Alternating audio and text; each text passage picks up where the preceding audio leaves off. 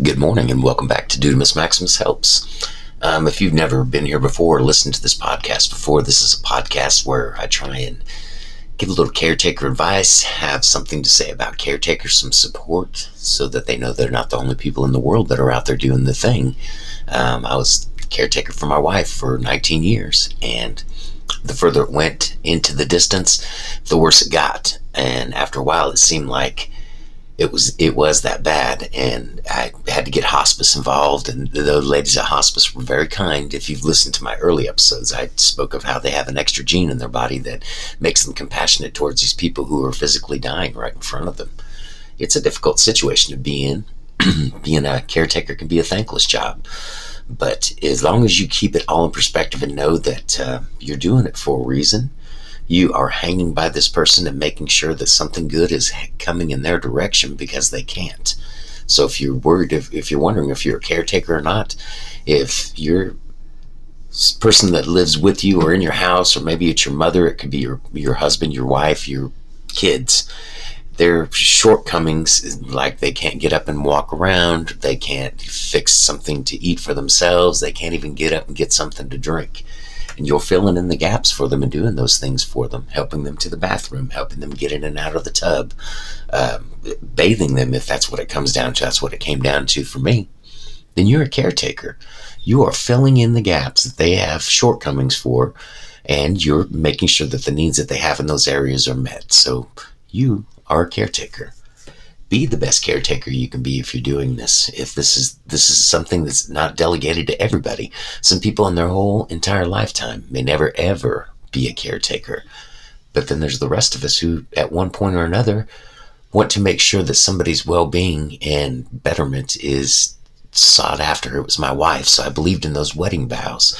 I took those vows and I meant them. I never once looked at another woman. I never once strayed away from her. And when it came time to push that big rock up the hill, I pushed with all my might and got that rock to the top of the hill and saw my wife through on her journey of life. Some people are meant to be there in the beginning of your life. Some people are meant to be there in the middle. Some people are meant to be there in the end. Luckily for my wife, I was meant to be there she had a rough beginning. From the story she told me, her very beginning was very rough, and there was a lot of, divorced parents. There's a lot of moving around and other relatives involved, a lot of moving parts. It was very rough for her, but I came along in the middle, and we had smooth sailing for a couple of years there. It was very, very pleasant. I enjoyed being married to her when she was all the way healthy. That was so much fun. You couldn't defeat us. We're a team. We're a unit. Couldn't mess with her without messing with me. Couldn't mess with me without messing with her. She was just that way, and I was the same way, man. We were hand in glove. So not everybody has that kind of relationship, but when you do, and one of us needed caretaking, I honestly feel like she would have done the same thing for me that I would have done for her. So I put my best foot forward every day, even when the times got really tough. I still put my best foot forward, and I was her strength. I was her rock. And luckily, to this day, I'm still that strong person. I'll never forget the day that she passed away and I had to go make the funeral arrangements. And the funeral director, Amy, asked me, so who are you going to have do the eulogy? And I looked her right in the eye and I said, I'm doing the eulogy. Why? Is that a problem? She said, well, most husbands don't do the eulogy. And I looked her right back in the eye and without even thinking about it, just said, I'm not most husbands. I was a very, very strong person for my wife, man. I love the crap out of her. And there's things that I didn't like the car trips to the heart hospital. There was a bridge that we had to cross over that was kind of a lumpy bridge, and she hated that bridge, but it was the fastest way to get there and the fastest way to get home. So she would always insist going that way, and I knew going that way, there was going to be some trouble. She complained every time. I don't think I went over that bridge one time where she didn't complain. I take that back. She was kind of out of it one time and was sleeping and did not even know we were going over the bridge. She had gotten the double pneumonia and I had to take her to her pulmonologist at the heart hospital, and it involved, a couple-day hospital stay and stuff. But that particular time, she did not say anything going over the bridge because she was feeling so bad. She was out of it and sleeping. I kept making sure she was breathing. If I had to call an ambulance, I would have, or if I had to, speed up to 100 miles an hour and turn the flashers on, I would have done that too. But it's the kind of caretaker I am. It's the kind of thing that, but once again, not everybody gets delegated this type of stuff too. But if you do, be the best at it you can be. Don't take a backseat to anybody for any reason. Listen to advice that other people give you. Weed through the good advice that's going to work for you, and just let the other stuff go in one ear and out the other, because there's all kinds of people out there that are going to offer you advice on caretaking. And the best thing you can do is make up your own mind. Be your own judge. Use your best judgment and make sure that you are doing for your caretaker the right thing you need to do. I gave these numbers in the last episode. I'm going to go ahead and give them again. There is a number you can call if you don't have any help at all and don't have a computer. Pick up your phone. Call 1-855-227-3640. And that is the Caregiver Action Network. Once again, that number is 1-855-227-3640. And once again, it is the Caregiver Action Network. That's probably got a wealth of resources that you can turn to if you're stuck in a corner, or your back is up against the wall, or if you're just stuck and you feel like you need help. I'm sure they have counselors you can talk to as well. Several websites you can go to. There's a whole myriad of them. Caregiver.org is the one that I would have, if I needed help, I would have went to. I was lucky caregiving for my wife. I had a little network of people, all of her doctors and nurses, and I could call on any of them at any time. I could even call her specialist and get a next day appointment if I had to, because my wife's condition was that severe. And I had a good open line of communication with them. And, I always tried to tell jokes when I went in there, even though she hated that. I still tried to be the best me I could be, even out in public, even hauling her around somebody who didn't want to be there. She did not like to go to any doctor's appointments. She did not like any of that stuff. So it became quite difficult there towards the end. But once they diagnosed her with the terminal liver cancer, things kind of changed. Excuse me for 1 second. All of her life, she was always talking about dying. She always wanted to die. And then when they diagnosed her with the terminal liver cancer, suddenly she wanted to live. She knew that her time was short, and she kind of lightened up a little bit. She used to say things like, whenever you come home, I get butterflies in my stomach. And that always made me feel good and stuff. But when it got there towards the end, she never said any of those things. She was more like, you need to go out and do stuff instead of staying in here taking care of me. Well, if I would have went out and done stuff, I would have been bad for her. So I made sure that I stuck as close to her as I could. It kept me a little cooped up in the house from time to time, and it also kept me from working on the house more than I should, but I'm doing that now. Now that I have the time, I'm doing that. I'm fixing this house up, getting ready to sell this thing and move back to the city, since I work in the city already, and I truly love my job. So, okay, enough about the caretaking thing. I've spoken on it now for almost 8 minutes. Let's move on to tonight's subject, which is you're cool, your brand of cool. Everybody looks at everybody else and wonders, is that person cool? Or there's some of us who feel cool, and we look at other people and say, I wonder what their brand of cool is. Back in the 70s, it was easy to determine. Once again, I'm a throwback, so I can relate these stories from the 70s. 1974, there was a program that came on TV. It was called Happy Days. Had a character in there. The character's name was Arthur Fonzarelli. Everybody called him the Fonz. The Fonz was what cool was supposed to be. That's what TV labeled as cool was. He could walk into Arnold's Drive-In, which is part of one of the places this comedy show took place at. He could walk in Arnold's Drive-In. Between the bathrooms was a jukebox. Between the doors to the bathrooms, he could hit that jukebox and a song would start playing. He'd snap his fingers and a girl would come up to him right away, and he would either start making out with her, or he would start dancing with her, or put his arm around her, and then they would walk out of Arnold's Drive-In. He made it look easy. It's not that easy to be that cool. Depends on how intelligent you are. You have to make sure that in order to look cool in other people's eyes, first of all, I don't care what other people think. That's just me. I have never been one to worry about what other people think. I've always been a unique individual. If you've listened to these episodes, you know that I don't have any kids of my own. I chose not to have kids because I was raised by a stepdad who used to kick the crap out of us.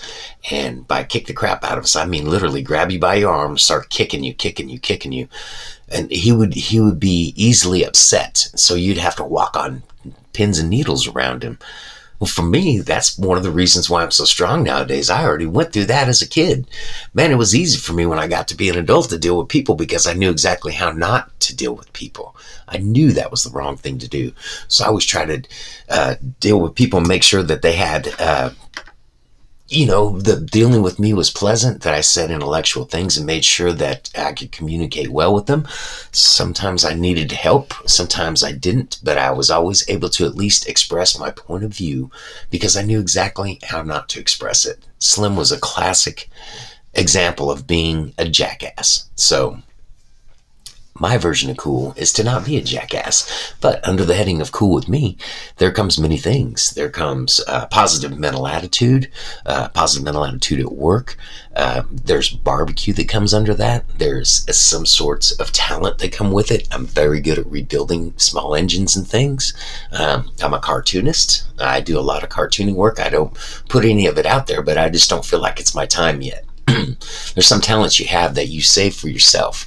You share brief glimpses of them with other people from time to time, but you just save that stuff for yourself, man, because that's one of the things that keeps me strong, man. I can sit down and cartoon like nobody's business but my own. There's a lot of things that come under the heading, man, I'm an excellent cook. I said barbecue, but I'm talking about cooking in the kitchen. I definitely know my way around the kitchen. Now, I'm looking at some of the other people, and I hear some cooking stories from other people, and I'm saying, kudos to you as a young person. At least you're trying, man. You're doing those things that expand your horizon. To me, that's what cool is. Making sure that you learn everything that you can while it's being taught, and that if you have something to teach, that you share that. Be that type of person, man, who will reach out there, and if you see somebody is struggling, help them. Let them know there are people like you that are good people in this world who want to see that you go ahead and get ahead in this world and that nothing bad is going to come to you. I try and conduct myself like that everywhere I go.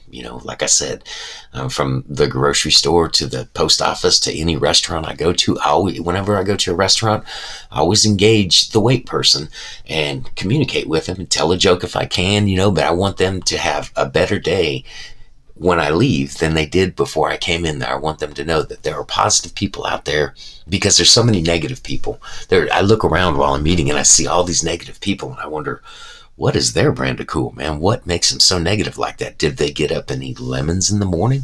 Because a lot of them have this sourpuss look on their face and I just don't understand it. For me, since Terry has died, and it's been almost 2 years now, April 5th, it'll be 2 years, life is too short, man. Why would you want to go around with a dark cloud hanging over you and a rain coming down on top of you that other people can visibly see because you're making it obvious? Maybe it's just that I'm an observer or something like that, but I look at them and I say, I wonder what their brand of cool is. I mean, what is it that makes them tick that they do to enjoy? Is it read a book, or is it dig holes in the ground, or what? Why are these people so miserable, and what makes them tick? And then I think to myself, there's a classic example of what you don't want to be like. You want to be a positive person.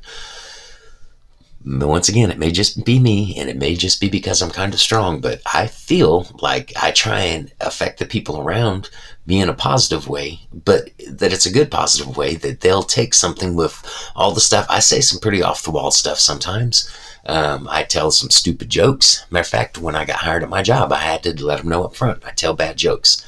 And I hope that isn't offensive to anybody. Well, luckily, my boss likes to hear bad jokes. So I've been at this job now. I've been in the printing industry over 30 years. At the end of this month, it'll be the 31st year. So, and we're coming right up to it. It'll be next week. I've been in the printing industry 31 years. But my boss was a long time person in the industry as well, and has heard so many bad jokes that the new ones that I bring are kind of refreshing, I think, in a way. So be you, man. Don't ever be anybody else. Tell your bad jokes. Do the things that you do. My job involves physical feats of strength. I print billboards for a living, and when I move the billboard material around, the brand new rolls weigh 340 pounds a piece. They're very heavy. They have to be put onto a cart and then have to be wheeled in and stacked. But every time I use one, I have to use a cart to pick them up. But I have to, at one point, there is a point when you have to physically move the rolls, and you move them one side at a time, so it's moving 170 pounds at a time.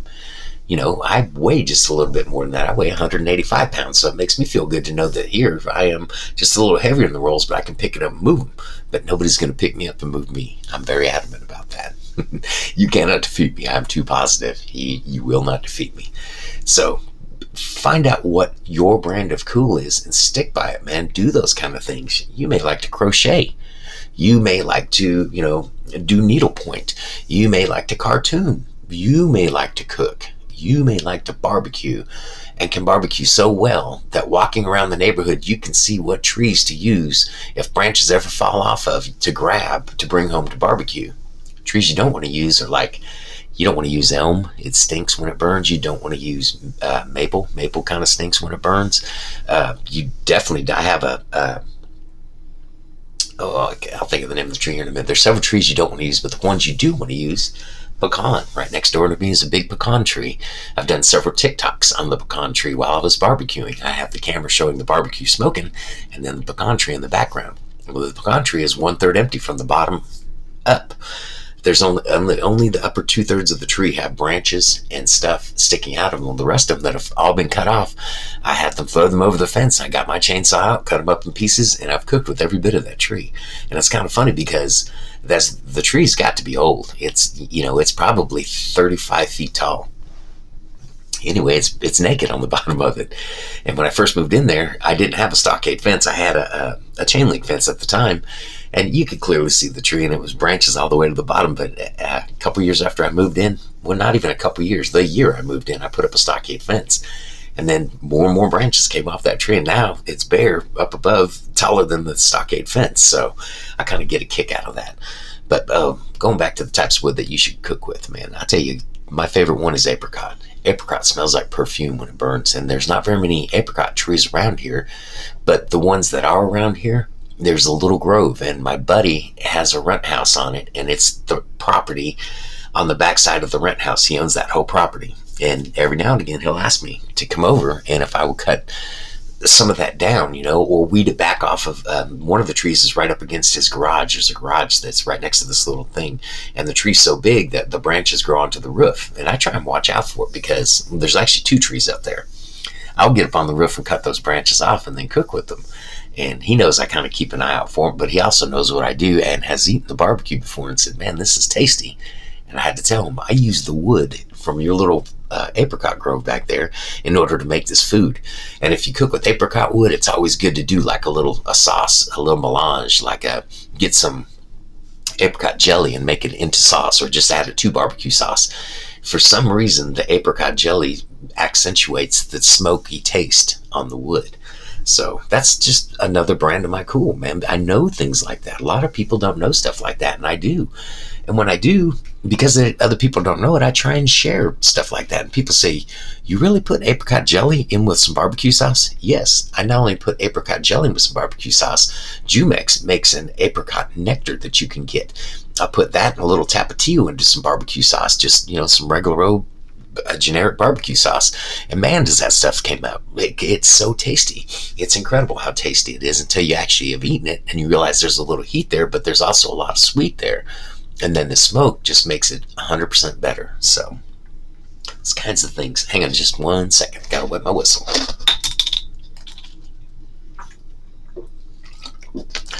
Those are the kind of things that you've learned along the way that make you individually cool.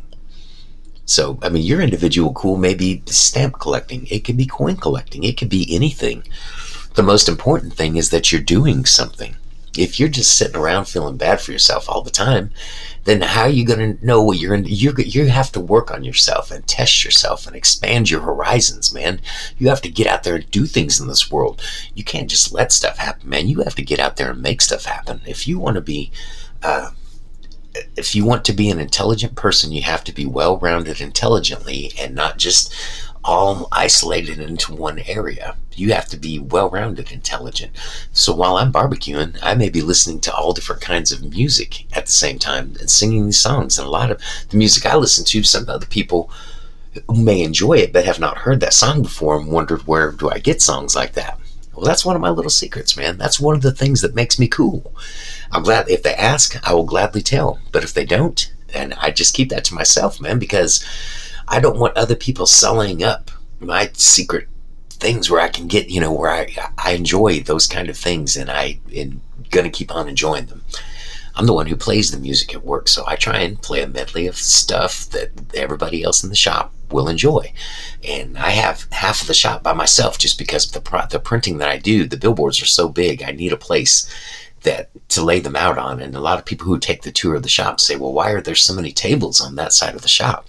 It's to lay the billboards on, man.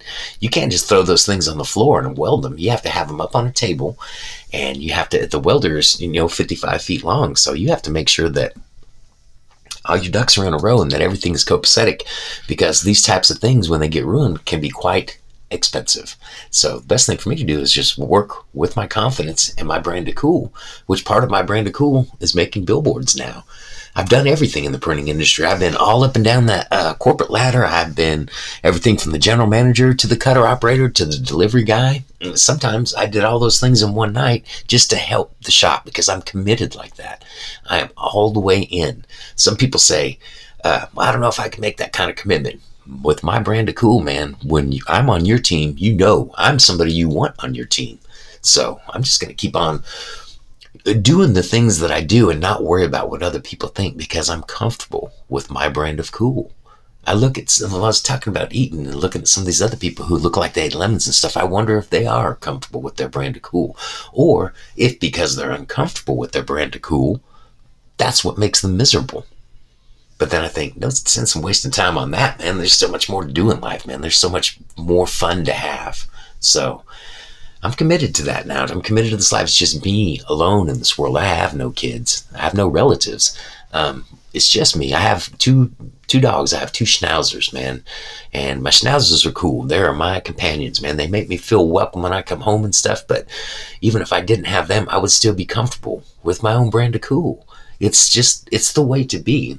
Sometimes the type of music you listen to really shapes your brand of cool. And sometimes it could be, I don't know, it could be the books that you read that shape your brand of cool.